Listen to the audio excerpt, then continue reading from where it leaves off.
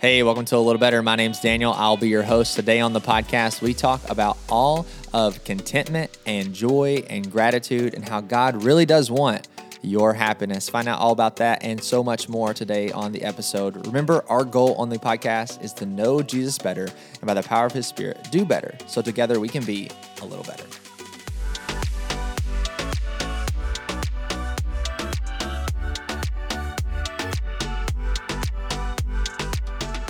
Hey, welcome to A Little Better, episode 57, and we're ready to jump in. I've started doing that. Yeah, wow, 57. Yeah. It's just because Taylor makes me. So we're excited to jump in. It's our next to last week of A Church That.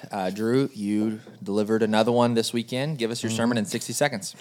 I did deliver another one. We talked all about a church that is ridiculously generous, but we talked about generosity in a unique way. We approached it from the standpoint of learning contentment leads us to generosity. So taking the road less traveled. And so we talked about reasons why we're not content and how Paul, in his letter to Philippi, learned the secret of contentment, which is Christ. And so we just really pressed into what it looks like to be content and what keeps us from being contentment, and how when we are content, it will lead a life of ridiculous generosity. Yeah, giving generously is one of our 6 strategies of sanctification, as you laid out a couple of weeks ago. So if that's the point, why not just talk about generosity? Why talk about contentment in addition to? Is it in addition to? Is it how is?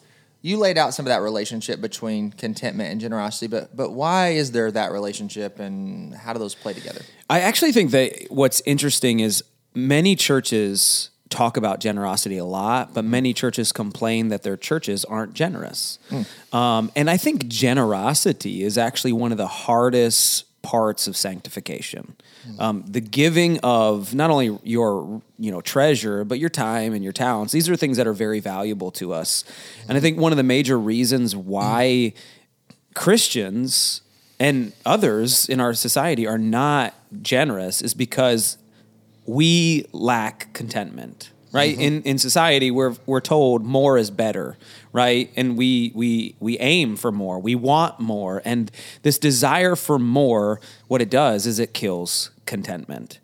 And I think to truly become generous, to become ridiculously generous, you have to be perfectly satisfied with what you have in order to give what you have away. So I think we're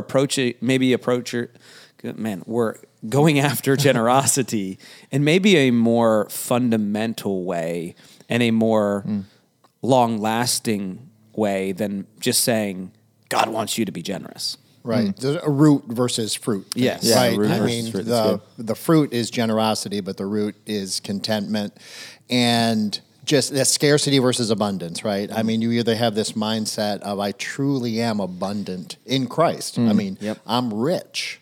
I'm a child of the King, and then from that place of peace, right, and that place of contentment, then you have the abundance, to share. Yeah. Well, one of my points in my message, and I don't know if you guys remember it or not, but is that you are, if your needs are taken care of, you are blessed. Yeah. And I just don't think that's my perspective, and that's really anybody's perspective of we're always the mentality of being blessed is God is giving me what I want. I have this wish list, and I'm truly blessed when God is my Santa Claus who brings me my presents and the things I desire. But really, wow, what a different perspective. Like, man, I have food to eat, water to drink, and a shelter over my head. I am blessed by God. Yeah. You brought up a couple of things in your sermon in 60 that you're recapping for us. You feel like it's a lot of people's problems. And now it's like, yeah, definitely in America or the West in general, it's like contentment is our issue because we're told more is better or better is better. Like it's not enough, It's actually more and better. More and better, all the above. A little better. Throw all that in there. But, also on top of that, is if my needs are met, and we confuse so easily and so often need and want. Of that need and want. I've stumbled upon, international prayer. It's like a kind of an organization, international organization, but there is growing a chapter in the United States, and they have a little app called Inner Room, and it notifies you to pray 3 times a day, and it prompts you in 3 different ways. So morning, it's like the Lord's Prayer. At midday, it's like praying for lost people that you know in your life. And then at night, it prompts you, like at 5 p.m., you kind of said it whenever, it prompts you a prayer for gratitude to reflect on your day. And one of the prayer prompts, one of the first days I was doing it, was praying and thanking God for food that day. And it was like, you set where you live, and so it guessed off of where you lived. But it was like, God, thank you for the fact that you could have just given me food to eat, but you allowed me to choose my lunch. Oh, wow. And it was just like, ooh, like that's like a whole nother thing. Yeah. Like it would have been enough for you just to give me food to eat, but you let me choose my lunch. And like that was just, man, that was just so, we confuse need and want so too often. Well, and what's powerful about what Paul says is he's writing it from a place where most people wouldn't find contentment, right? He's writing the letter to Philippi, to the church in Philippi, in jail, beaten, bruised, right, rotting in a prison, and he's saying, I'm content, right? I'm learning. God is teaching me contentment. And what's crazy in my mind is how often, this is a little bit of an aside, but how often do we learn the things that God wants us to learn in the hardest conditions versus, how many times do we miss the things God wants us to learn in the best conditions? Mm-hmm. Yeah. Yeah, that's so often. We have a God who is generous, gives us so many of our wants. Right. He is very generous there. But then the needs it's by definition. If I don't have it, therefore, it is not a need. Because if it was a need, God would have granted. We think they're needs. I have to correct. Do I need this much money to feel secure? Do I need this much food in my pantry? This is just a broken record, right? Of like how much do we say? We learn that going back in our life when you're starting out in your career, like, man, if I could just make this much or just get. Watch out. Excuse me. It's not COVID, okay, everyone.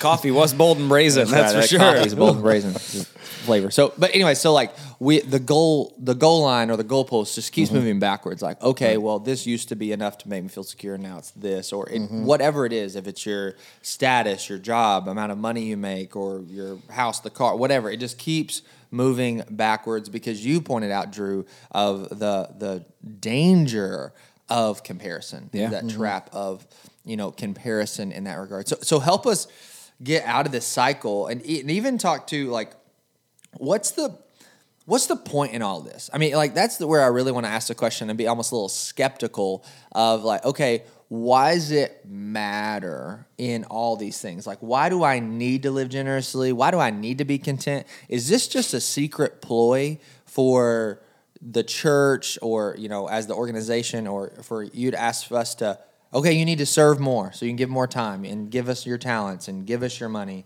You need to give us, as us being Northridge, us being the church. Like, is this the secret ploy, or is there something in it for the listener and for the person that was listening to that message on Sunday that maybe Satan and his schemes is pulling over their eyes where he doesn't want them to actually experience something? Well, I think the beauty in contentment is it brings a lasting joy and peace into your life where you're not always chasing what somebody else has or what you want, but contentment impacts not just generosity, but it impacts my mental health, right? Many people struggle with, mental health issues, and I think some of it is from a state of I'm not content with where I'm at or where God has me or the circumstances I'm walking through. And what I love about Paul in his letter is he kind of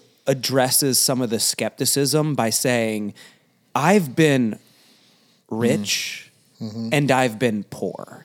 So for those of you who are poor, who are like, oh, here's a rich person telling me to be content who has everything. He says, no, I've been where you are. I know what it means to want to go hungry. But then to all the rich people, he says, I also know what it's like to have a lot and the trap that can be. To think you're generous when you're really just giving out of the excess that you have or whatnot. Yeah. And I love how Paul just rebuttals all of the situations or the scenarios. Like, I've been in both places, and let me tell you, contentment is the real deal. Mm-hmm. And to think of the danger of having too much, right? I mean, it's not what we often think about. It's just like, what harm is there in putting a little more in my bank account, right? I mean, there is a danger. It's not the wrong thing to do, but it can be a dangerous thing to do as our trust, shifts, to that. But again, and I think that's the Proverbs passage too that you Proverbs quoted, 30 is that then the dependence on God disappears when we have too much. Lord, don't give me too much. When's the last time I prayed, Lord, don't give me too much? Right, that Proverbs is amazing. Like, two things I ask of you, Lord, right? That I wouldn't, tell lies or falsehoods. But also, I don't want to be rich. But I don't want to be poor, God, because those two things are traps, right? Yeah. If I'm poor, I steal and defame your name. Or if I'm rich, I don't think I need you, God. Who is God? I'm God, right? Yeah, and I think I want to be careful with what I'm about to say here, because I think there's a level at which that God does desire our joy and happiness, like for us to experience those things. But so often in the world we live, in the waters we swim in, sin tells us that, or our world just in general, the schemes of the enemy tell us that the way to get joy or the way to get happiness is through the means of more, shinier, bigger, stronger, faster, all these things like that. And they never deliver in those ways. And so the secret in contentment is we will actually experience that soul satisfying love of Christ, which brings about contentment, which breeds, as you said, generosity. But the way in which you get there is you have to travel the road nobody else is walking down around us. Like, that was your opening. And a very un-American road. I mean, you're talking about like the world. I mean, we have an economy, an advertising industry that's built on discontent, right? If you're not discontent, no one's making money, right? That's right. Yeah. So it is, you see a commercial. Whole degrees, and you say, marketing. I see a commercial. I never knew I needed that, right? Well, no, you didn't need that. But, wow, what that does. And I think we have to be careful. Like, we are not beating down on people who have things and go after their desires, right? That, I don't think that's a bad thing, as long as it doesn't own you, as long as you haven't convinced yourself that, I will find what I'm looking for in this thing, right? Because the point Paul's trying to make to the church in Philippi is the secret to contentment is Christ. Because when you have Christ, no matter whether you're rich or poor, and no matter what you take away, what circumstances you put me in, whether I'm rotting in a jail, you can't take that away from me. Right. You can't steal that from me. And so no matter what I face in life, I can be content because of where I found contentment in. You could be rich one day. If you find your contentment in your riches, one day they could be gone. And to live a contented lifestyle, to spend less, again, American culture defines us as consumers, right? To consume less, then that abundance is margin to bless others, right? When you have contentment, then that margin accumulates. Then there's the opportunities to be a blessing to others. Yeah, that's contentment, right? I don't need to take my excess and indulge in me. Why don't I give to someone who's in need? Why don't I invest in the local church? Why don't I, it's that I have all I need, and if I have more, sure, there are times where I'm going to indulge, and that's okay. But there's times where I'm going to invest in something that matters more.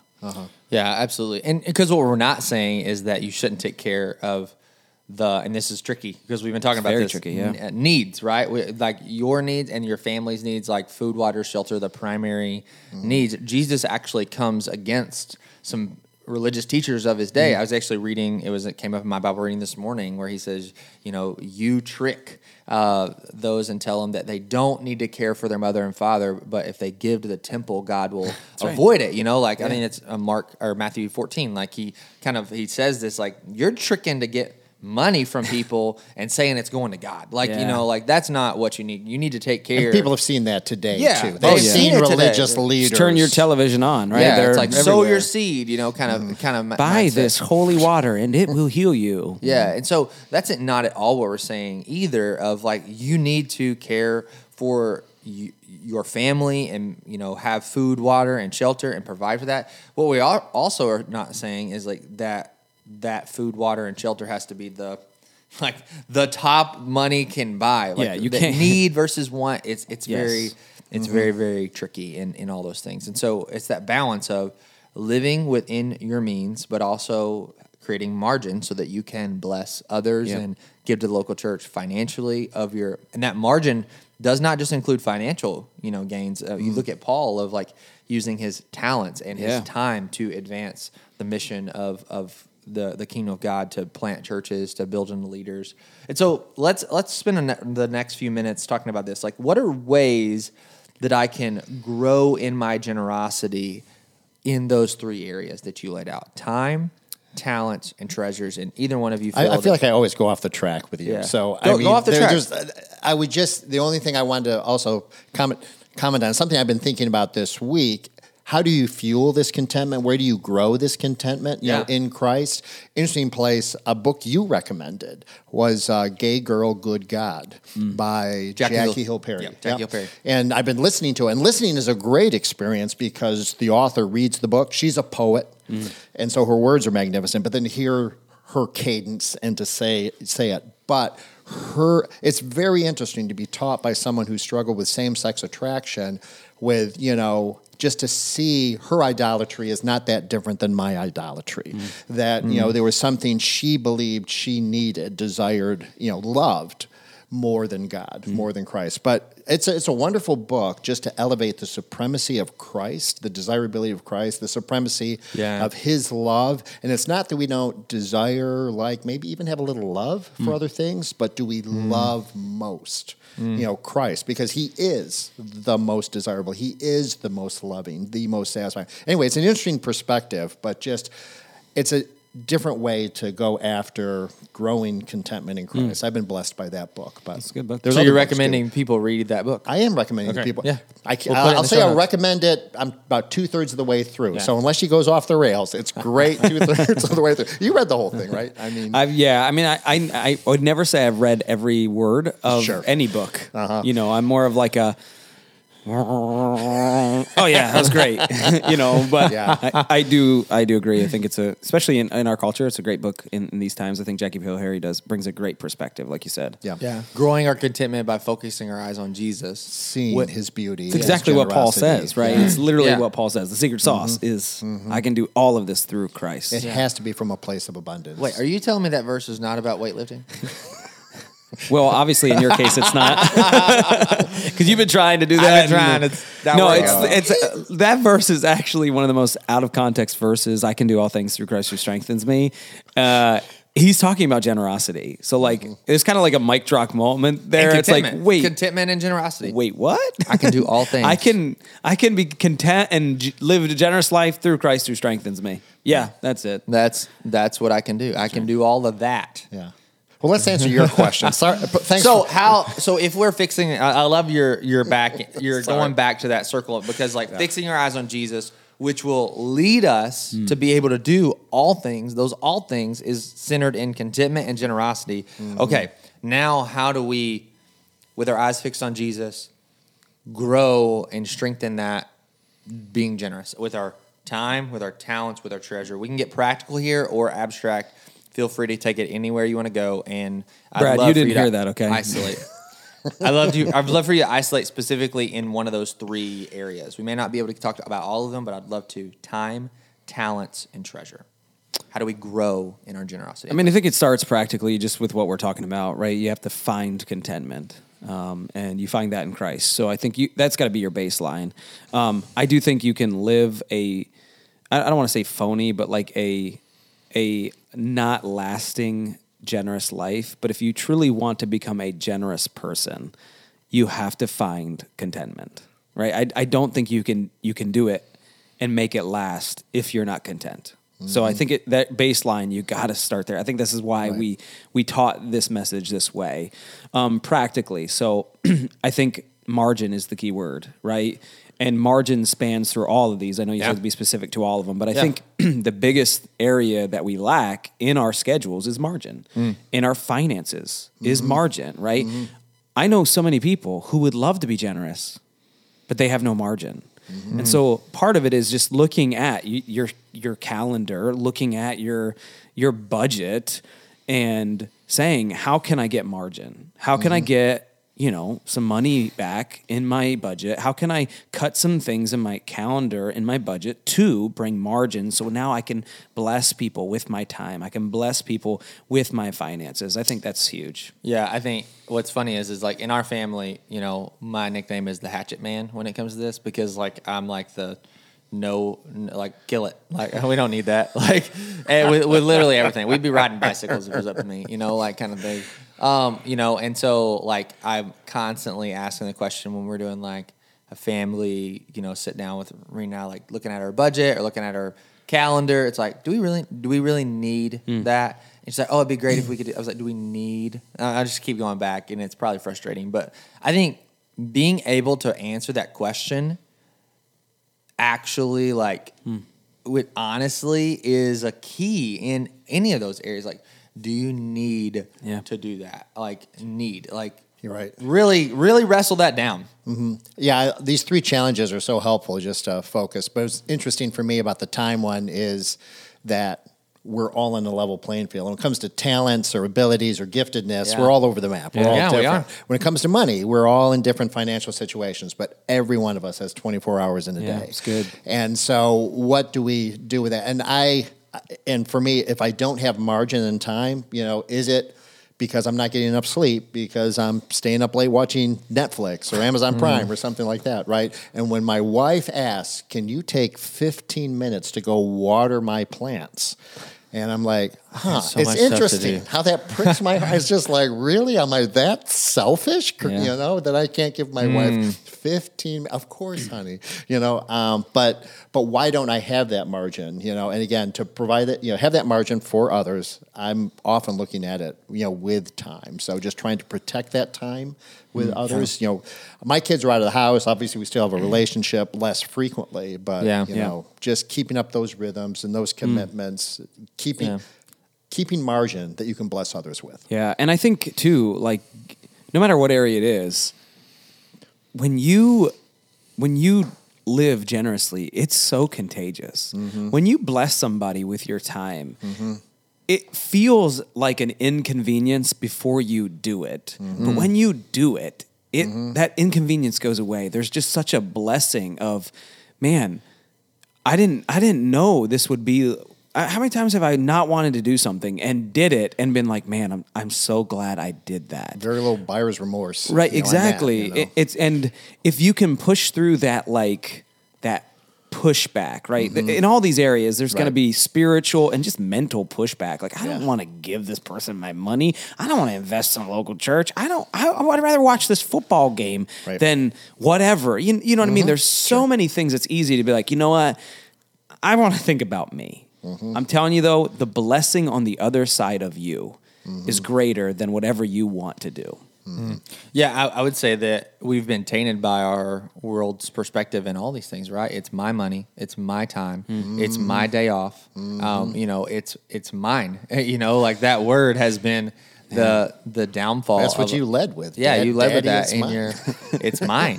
That's a word that we've said is not okay in our house. Like our son's 2. He used the words mine, and I'm going to be the annoying pastor of like Psalm 24:1, son. It says the earth is the Lord's and everything in it.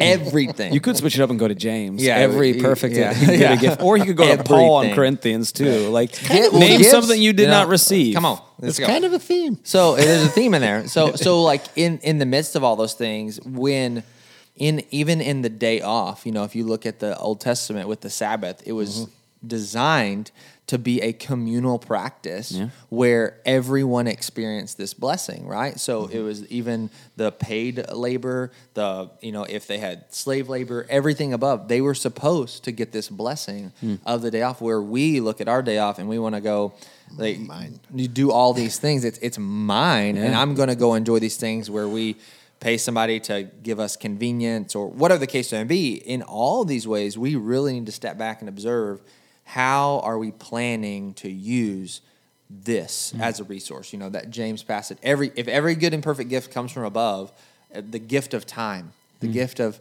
talents, the gift of treasures. Like, how are we using it in all these ways? Yes, we need to take care of our family and make sure we have food, water, and shelter.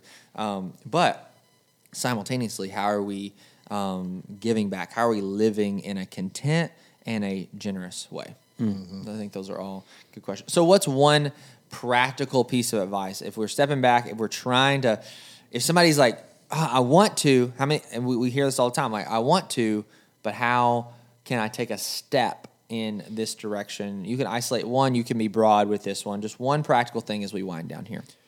I guess just a little thought that occurs to me is what a privilege it is to be a little bit like God who is such a generous giver. And he will create those opportunities for you to be a blessing. Not with your stuff, but you're paying it forward. It's an overflow of an abundance from him. But just to, again, as we get full of contentment in God, then just to think about what a privilege it is to be a blessing, to be a little like him. I think practically, I would challenge every listener to take, November's coming.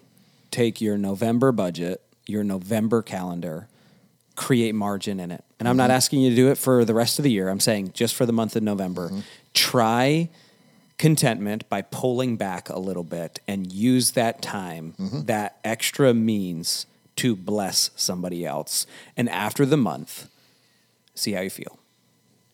This is so good. And I would say that in every stretch of the way, this is a discipline of in 1 Timothy, Paul says that this is a discipline is next to godliness. And like, this is a piece that is very difficult for us based on the time in which we live and where we live.